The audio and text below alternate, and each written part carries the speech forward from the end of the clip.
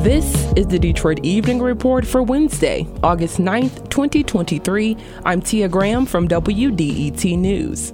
Sixto Rodriguez has passed away at the age of 81. The Detroit musician's albums were not commercial successes in the United States, but gained national popularity in South Africa during the protests of apartheid. Rodriguez later pursued royalties he did not receive from his music being used and played in South Africa. Some of Rodriguez's songs were even banned by the apartheid regime, and many bootleg copies were made on tapes and later CDs.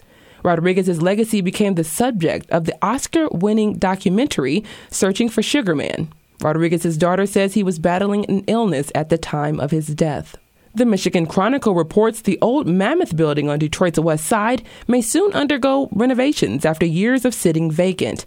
Mammoth Building Investors, the group who owns the building, is holding a press conference tomorrow to engage with the community and receive input. The announcement and conversation will take place at the Tower Center on Grand River Avenue, opposite the Mammoth Building, beginning at 10 a.m. tomorrow.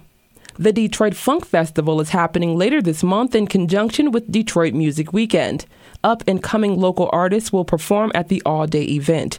Bootsy Collins will be host and headliner, beginning his set at 6 p.m.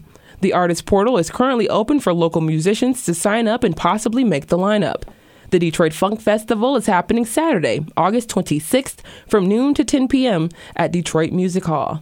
The city of Detroit is welcoming a new dog park. Palmer Park Dog Park will celebrate its grand opening on Saturday, August 26th, from 2 to 4 p.m. The National Dog Day Party event is happening just west of the Detroit Police 12th Precinct. There will be treats for the pups and people. Dogs must be leashed in Palmer Park except inside the new dog park. Taking a look at sports, the Detroit Tigers stopped Minnesota's 5-game winning streak with a 6-0 victory over the Twins yesterday. Tigers slugger and soon-to-be retired Miguel Cabrera went 2 for 4 and scored a run. The two teams play the third of a 4-game series tonight. That first pitch is set for 6:40. Thanks for joining the Detroit Evening Report. If there's something in your neighborhood you think we should know about, drop us a line at DetroitEveningReport@WDET.org. I'm Tia Graham, WDET News.